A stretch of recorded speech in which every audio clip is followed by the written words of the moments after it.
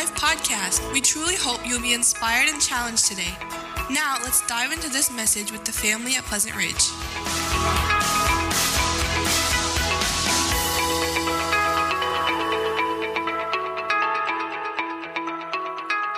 We're going to be in Ephesians 4 here this morning, and I know we have some guests joining with us this morning, so thankful that you're here.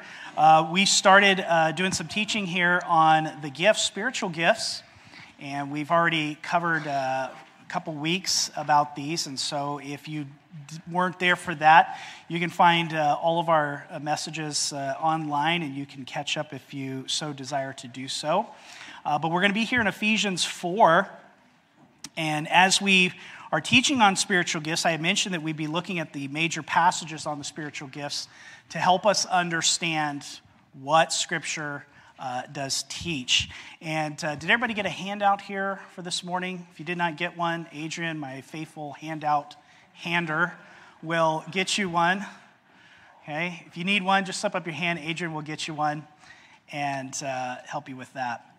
So as we work through these passages, as I mentioned, we're going to be revisiting a passage several times to really understand what Scripture teaches about spiritual gifts. And if you can recall our definition of spiritual gifts are channels by which God's grace comes to the church for the purpose of edifying the believer, maturing the church, and glorifying God. Spiritual gifts are channels by which God's grace comes to the church for the purpose of edifying the believer, maturing the church, and glorifying God.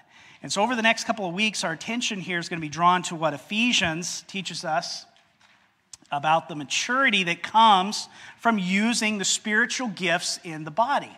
And that is God's whole purpose, right? He gives us these spiritual gifts to bring about maturity in the body of Christ. And we'll see that as we work through a few weeks here out of Ephesians. And let me ask you this question. What is the purpose of the Christian? What is the purpose of the Christian? We are here to glorify God and enjoy Him forever. But how do we do that? We glorify God and enjoy Him by living each day in submission to the Lordship of Jesus Christ and by using the spiritual gifts that He has given us to really extend His kingdom. The context for exercising these gifts is in the local church. And so that's where we use our spiritual gifts. Do spiritual gifts bless unbelievers? Yes, they do. But the context of where we are supposed to be using the spiritual gifts is within the local church. Now, when we talk about church, we're not necessarily talking about this building, right? We're talking about the body collectively. And so we can use our spiritual gifts when we gather together on a Sunday morning, but spiritual gifts can also be used throughout the week. Anytime that you are gathering together with the body of Christ, you can use spiritual gifts to help mature one another. And this is all part of God's plan and purpose for the church. And the end result of that maturity, as you'll see over the next couple weeks, is in Ephesians 4:16, is to build itself up in love. And this is God's purpose, and this is what He desires. It is for His glory and our good. Now, since we're going to be jumping right into Ephesians 4, I think it's helpful to know the context.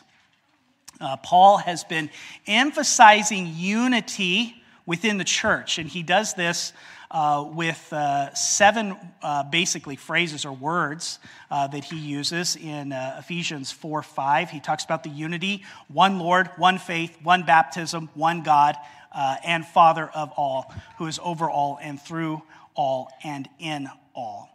And it's important to remember that unity does not imply uniformity. And we know that because later on from this, Paul begins to talk about how God has blessed the church with a diversity of spiritual gifts. And so just because we have unity, right? We have unity in Christ. We have unity with who Jesus is, who God is, our belief in the Word of God, right? There's this unity, one Lord, one faith, one baptism, right? We have that unity. But then also there's diversity. that God has given the church with the different spiritual gifts. And so he gives us these gifts for his purpose. And we must remember that our gifts are not about us, but they are about him. And sad to say that there are a lot of churches that use spiritual gifts to make it about themselves, right? The attention is all focused on them. But in reality, spiritual gifts are supposed to be used to edify the whole body. It's to glorify God, right? And so it's not about us, it's about him. And as you'll see over the next couple of weeks, the purpose he gives gifts for the church is for maturity. So here's what I'd like for you to take away with you today. The resurrected and ascended Christ has given me a gift, and I am to use that gift as part of the church to further his kingdom. The resurrected and ascended Christ has given me a gift, and I am to use that gift as part of the church to further his kingdom. So let's jump here into Ephesians 4:7. Number one, Christ has given us spiritual gifts. Notice what Paul says here. He says, but grace was given to each one of us according to the measure of Christ's gift. Notice the words there. But to each one. This gives us some insight that we are talking about the individuals that make up the body of Christ. He's talking to the whole church. He's talking specifically to this church at Ephesus. And he's saying to each one of us, right, this gift of grace has been given to us. And if you are a believer in Jesus, then Christ has given you a gift. Look at that word grace there. This is significant. Paul used the word grace in several other instances here in Ephesians. You'll find it several times. We find it used in Ephesians 3:2, Ephesians 7 and 8. But this grace is what was given to Paul as a gift. It was a gift of grace. And it focuses on God's undeserved favor. That's what grace is. It's undeserved favor. God has given us undeserved favor. We do not earn it. We do not merit it. We don't work for it. God gives us grace. That's what's so amazing about grace, right? It's nothing that we can do to earn God's favor or him liking us more or disliking us. He loves us, right? He gives us grace. It's undeserved favor. And so we have this undeserved favor. And this undeserved favor is what took Paul from being a persecutor of the church, right, to now one who is proclaiming God's grace and his mercy in the church now. And he's a preacher of the gospel. But here in verse 7, he says that this same grace extends, notice, to each one of us. What is so amazing about this grace? Well, first of all, Christ has given us the gift of grace for salvation.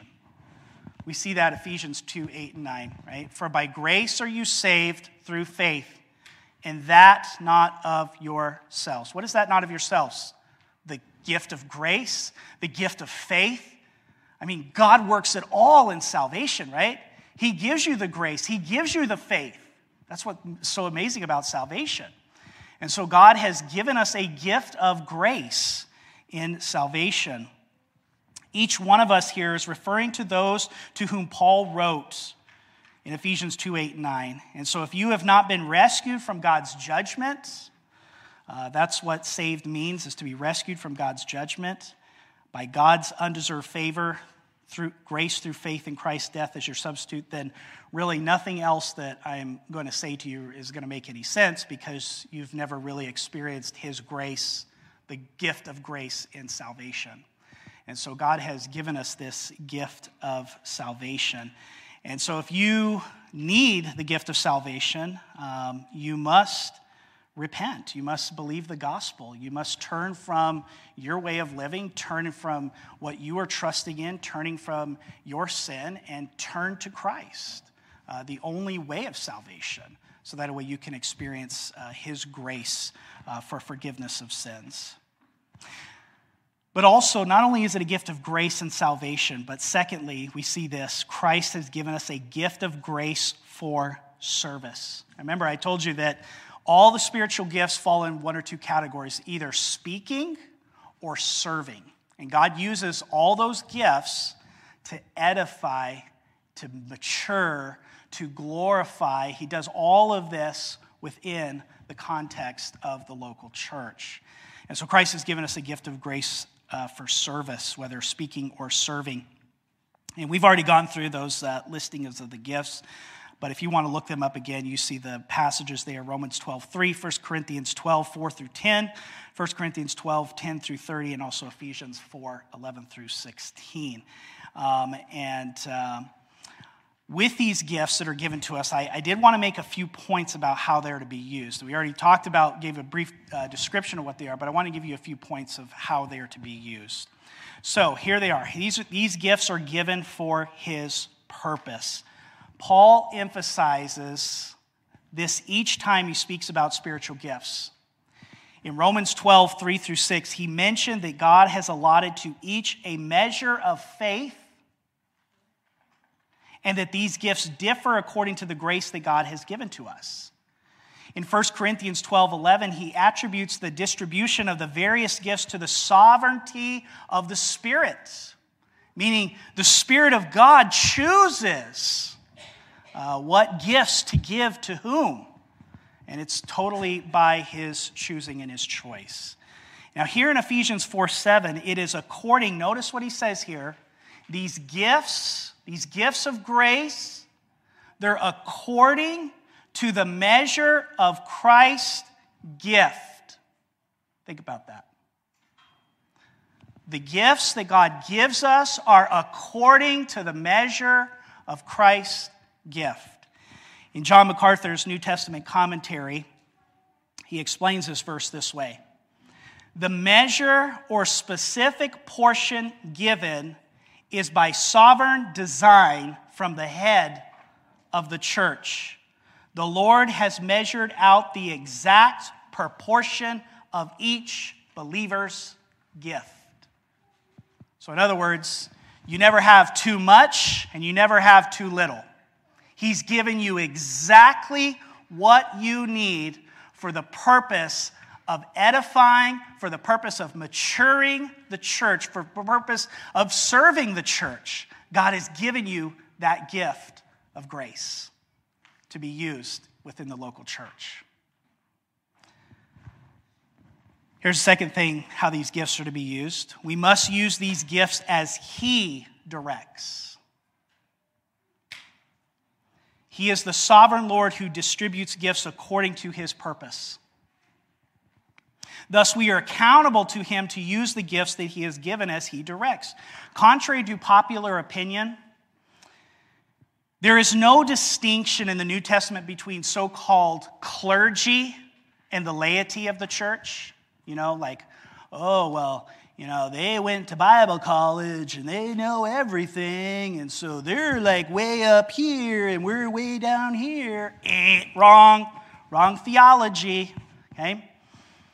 There's no distinction in God's word. What do we see? We see the whole body working together collectively so that the church matures. And so that means all of us have a part. Every single one of us has a part.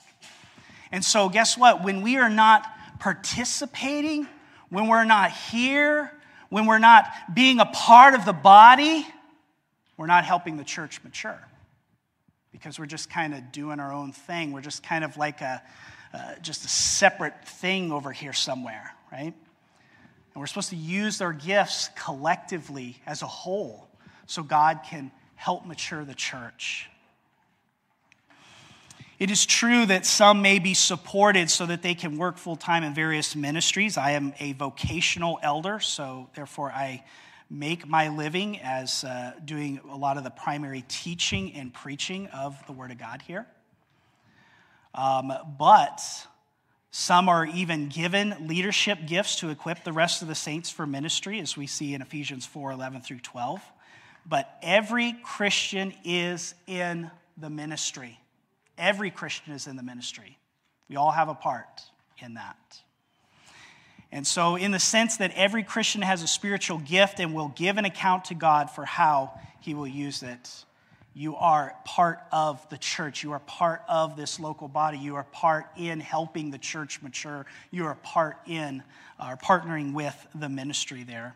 So each of us needs to carefully consider what gifts the Lord has entrusted us with and how does he want me to use them for his kingdom purposes. How is God using me to help mature the church, to help it grow? Am I doing that? If I'm not doing that, then I'm not really actively participating in helping the church. Here's the third thing. These grace gifts are a privilege to serve Christ. Notice in our text here again, Paul emphasizes this by repeating the terms grace, given, and gift. Grace, given, gift. Grace, given, gift. Because our spiritual gifts were given to us by grace, there is no place for boasting. As Paul asked a rhetoric question in 1 Corinthians 4:7, what do you have that you did not receive? And if you did not receive it, why do you boast if you had not received it? Why are you acting like you didn't get anything? Right? Also, there's no place for complaining when you serve the Lord. The very fact that you were a former rebel, right? You were against God, that you were in league with the devil, right? You have no place to complain. What has God done? He has heaped upon you grace, mountains of grace, and he's rescued you from the very clutches of darkness, and he has redeemed your soul. So therefore, why are we complaining, right? Why are we complaining if we have to, if we don't get to, if we can't, right? Like, why are we complaining? We used to live for vain pleasures. We used to be headed towards eternal punishment. And so I say to that, when you're tempted to quit serving the Lord because someone hurt your feelings or didn't appreciate you, stop and think about the undeserved privilege of serving him. Remember, your gift is not about you, it's about him and serving him. Let's look at a second thing here. The resurrected Christ qualifies him to give spiritual gifts. Now, I'm not going to spend a lot of time here on these two verses because sometimes a lot of questions comes up, did Jesus go to hell and, all those things. And we actually addressed this passage about 5 years ago. So if you want to figure out, what we talked about with that, you can go online and you can find the message there. But Jesus here gave us grace and gave us a gift or gifts. So notice what Paul says here, and he's going to be quoting from an Old Testament passage here. He says, therefore it says, when Christ ascended on high, he led a host of captives, and he gave gifts to men. In saying he ascended, what does it mean but that he had also descended into the lower regions, the earth?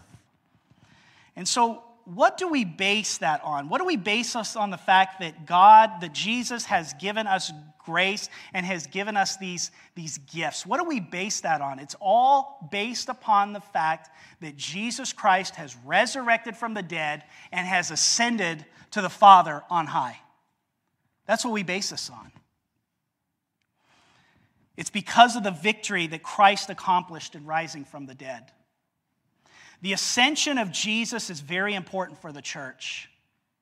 Take a look at Ephesians 1:22. So just flip with me a couple pages over here. Ephesians 1:22. Listen to what Paul writes here about this. He's speaking of Christ.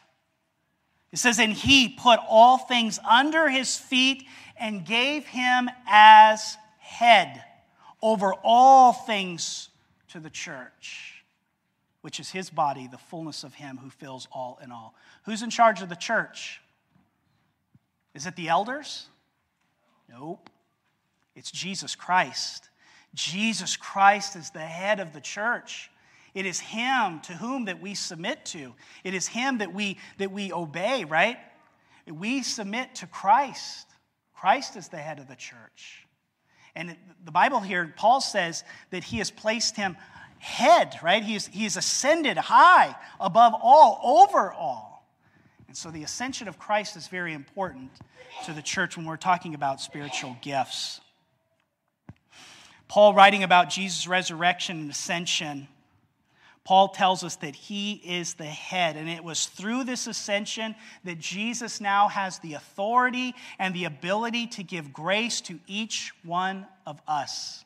The way Paul describes this for us is that the Holy Spirit inspired Paul to recite this Old Testament passage out of Psalm 68:18. And so Paul is quoting here out of Psalm 68:18 about a victorious warrior. If you read the language out of Psalm, we're not going to flip over there, but if you read the language, it is about a victorious warrior. He's gone into battle, and he's taken captive over the enemies. And now he comes back in all of his pomp and splendor and victory. There's a victory parade that has happened. And he's giving out gifts. I mean, you could just imagine him riding maybe on a wagon, or he's riding on the horse, and he's just showering people with gifts. Look what we've accomplished. Look what we've done. This is Jesus, right? This is how Paul is putting it into place here. And so he's quoting this, and he's telling us about that God is the one to be praised because of his past acts of deliverance and care for his people. And there's victory language all throughout that psalm in Psalm 68, and I encourage you to read it. There was a custom in ancient wars of a victory parade when one army had conquered another, and the defeated kings, the generals, and the princes were made to walk in a procession in chains before everybody else. The conqueror was leading a host of captives. And the victors had taken their enemies captive and were now making a public display of them.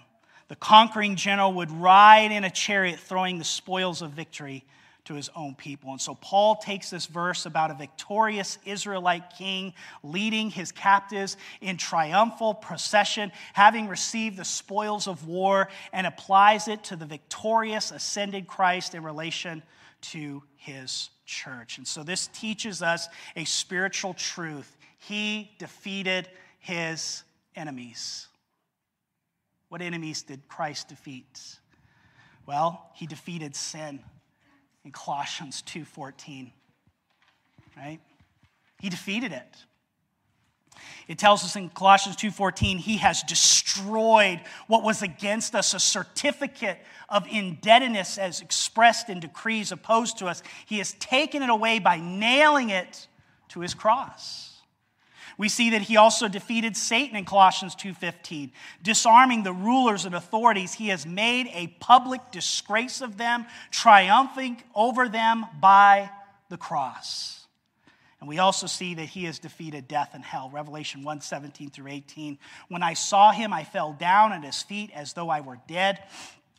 But he placed his right hand on me and said, "Do not be afraid. I am the first and the last and the one who lives. I was dead, but look, now I am alive forever and ever, and I hold the keys of death and of Hades."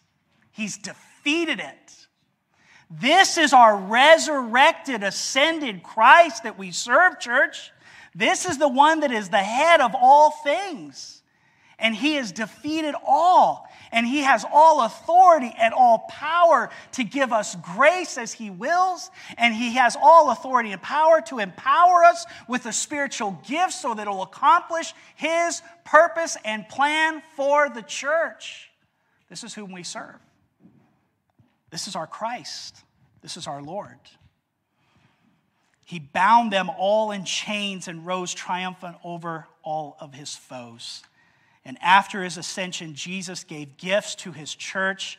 Remember the picture here, right? Pictures of a victorious warrior receiving spoil after his victory and then distributing that spoil as gifts to his people. Acts 2:33 reminds us, "So then, exalted ascension to the right hand of God, and having received the promise of the Holy Spirit from the Father, he has poured out what you both see and hear." And so Jesus pours out on us the Holy Spirit, and the Holy Spirit then portions out our spiritual gifts. This is all important to understand as when we talk about the maturity of the church. that Christ has given spiritual gifts for the maturity of the church. Because remember, who does the church belong to? Him. And it's going to be what he desires for the church. Let's look at the third thing. Christ has given us spiritual gifts to reveal his glory and his sovereignty. Notice what Paul says. He continues in verse 10. He who descended is the one who also ascended. Notice the language here. Far above all the heavens, that he might fill all things. Ephesians 4 teaches us that Christ has given spiritual gifts to the church for the purpose of maturity. And since Christ is qualified to give us these gifts, it is all for his own purpose and glory. So if Christ's desire is that the gifts be used to bring about maturity, that is God's own choosing. This reveals to us his sovereignty, that he is in control of everything, and it's his desire to do what he pleases. He does everything for his own glory, everything. Listen to how Paul sums this up for us, right? Verse 10 again. Above all the heavens, that he might fill all things. Above all and fill all is what he's saying. Listen to how Paul describes this for us in Ephesians 1, 20 through 21.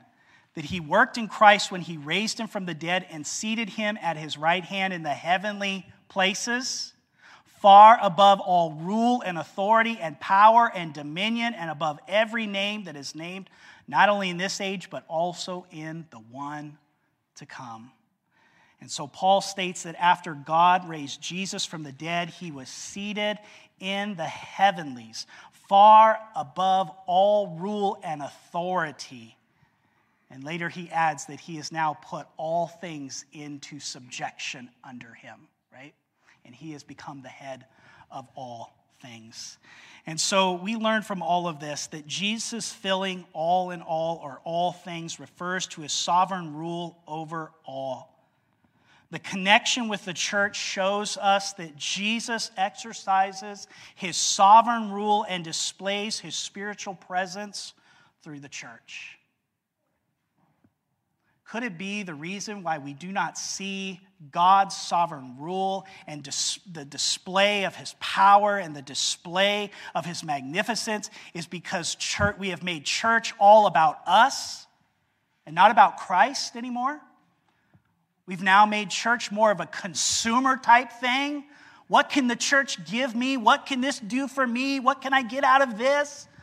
Rather than, how can I display the magnificence of the glory of Christ to the body of Christ as he has equipped me to use my spiritual gifts? See, we've lost the focus. We've taken Christ out of the picture, and now we've put it more on ourselves. And so God does everything for his own glory and his own sovereignty. As we exercise the spiritual gifts that the ascended, victorious Savior has given to us, we participate in Christ's purpose to show to the world that Christ is the ruler over all. And we submit to his authority as we are used for his purpose. I can't tell you how important it is to make sure you are committed to the body of Christ. And I'm not just talking about coming to a service on Sunday, right? There's a lot of people that attend services all the time. I'm not talking about that. I'm talking about being committed to the body of Christ. Not just showing up, but being committed. How could I be used to help mature the body of Christ? What has God gifted me with so that I could fulfill his purpose of being above all and filling all? How's God going to use me in that way? If all you do is attend a weekly church service, but you're not involved in using your gifts to serve, you are not fulfilling Christ's purpose for your life, nor are you helping the church to grow in maturity, unity, and glorify God. In my background, coming from the certain denomination I came from, and I was joking with another individual about this with spiritual gifts because they kind of came from a similar background, and they were like, it seems like the certain kind of church that we were part of, they really didn't talk about spiritual gifts. And I was like, no, they did. Basically, the spiritual gifts that you could do was you could tithe and you could work in the nursery, right? Like that's the equivalent of the spiritual gifts. And the reality is it's not just about working in the nursery. And I'm not saying if you work in the nursery that you're not using a spiritual gift, or if you're giving that's not using a spiritual gift. But I'm saying there's more to it than just what we think of, just these little things that we kind of classify as, oh boy, they are working at the church, or they're being a part of the church, right? There's so much more to it than that. And so really want to help us understand that we need to be maturing, helping the body of Christ mature. Let's pray together.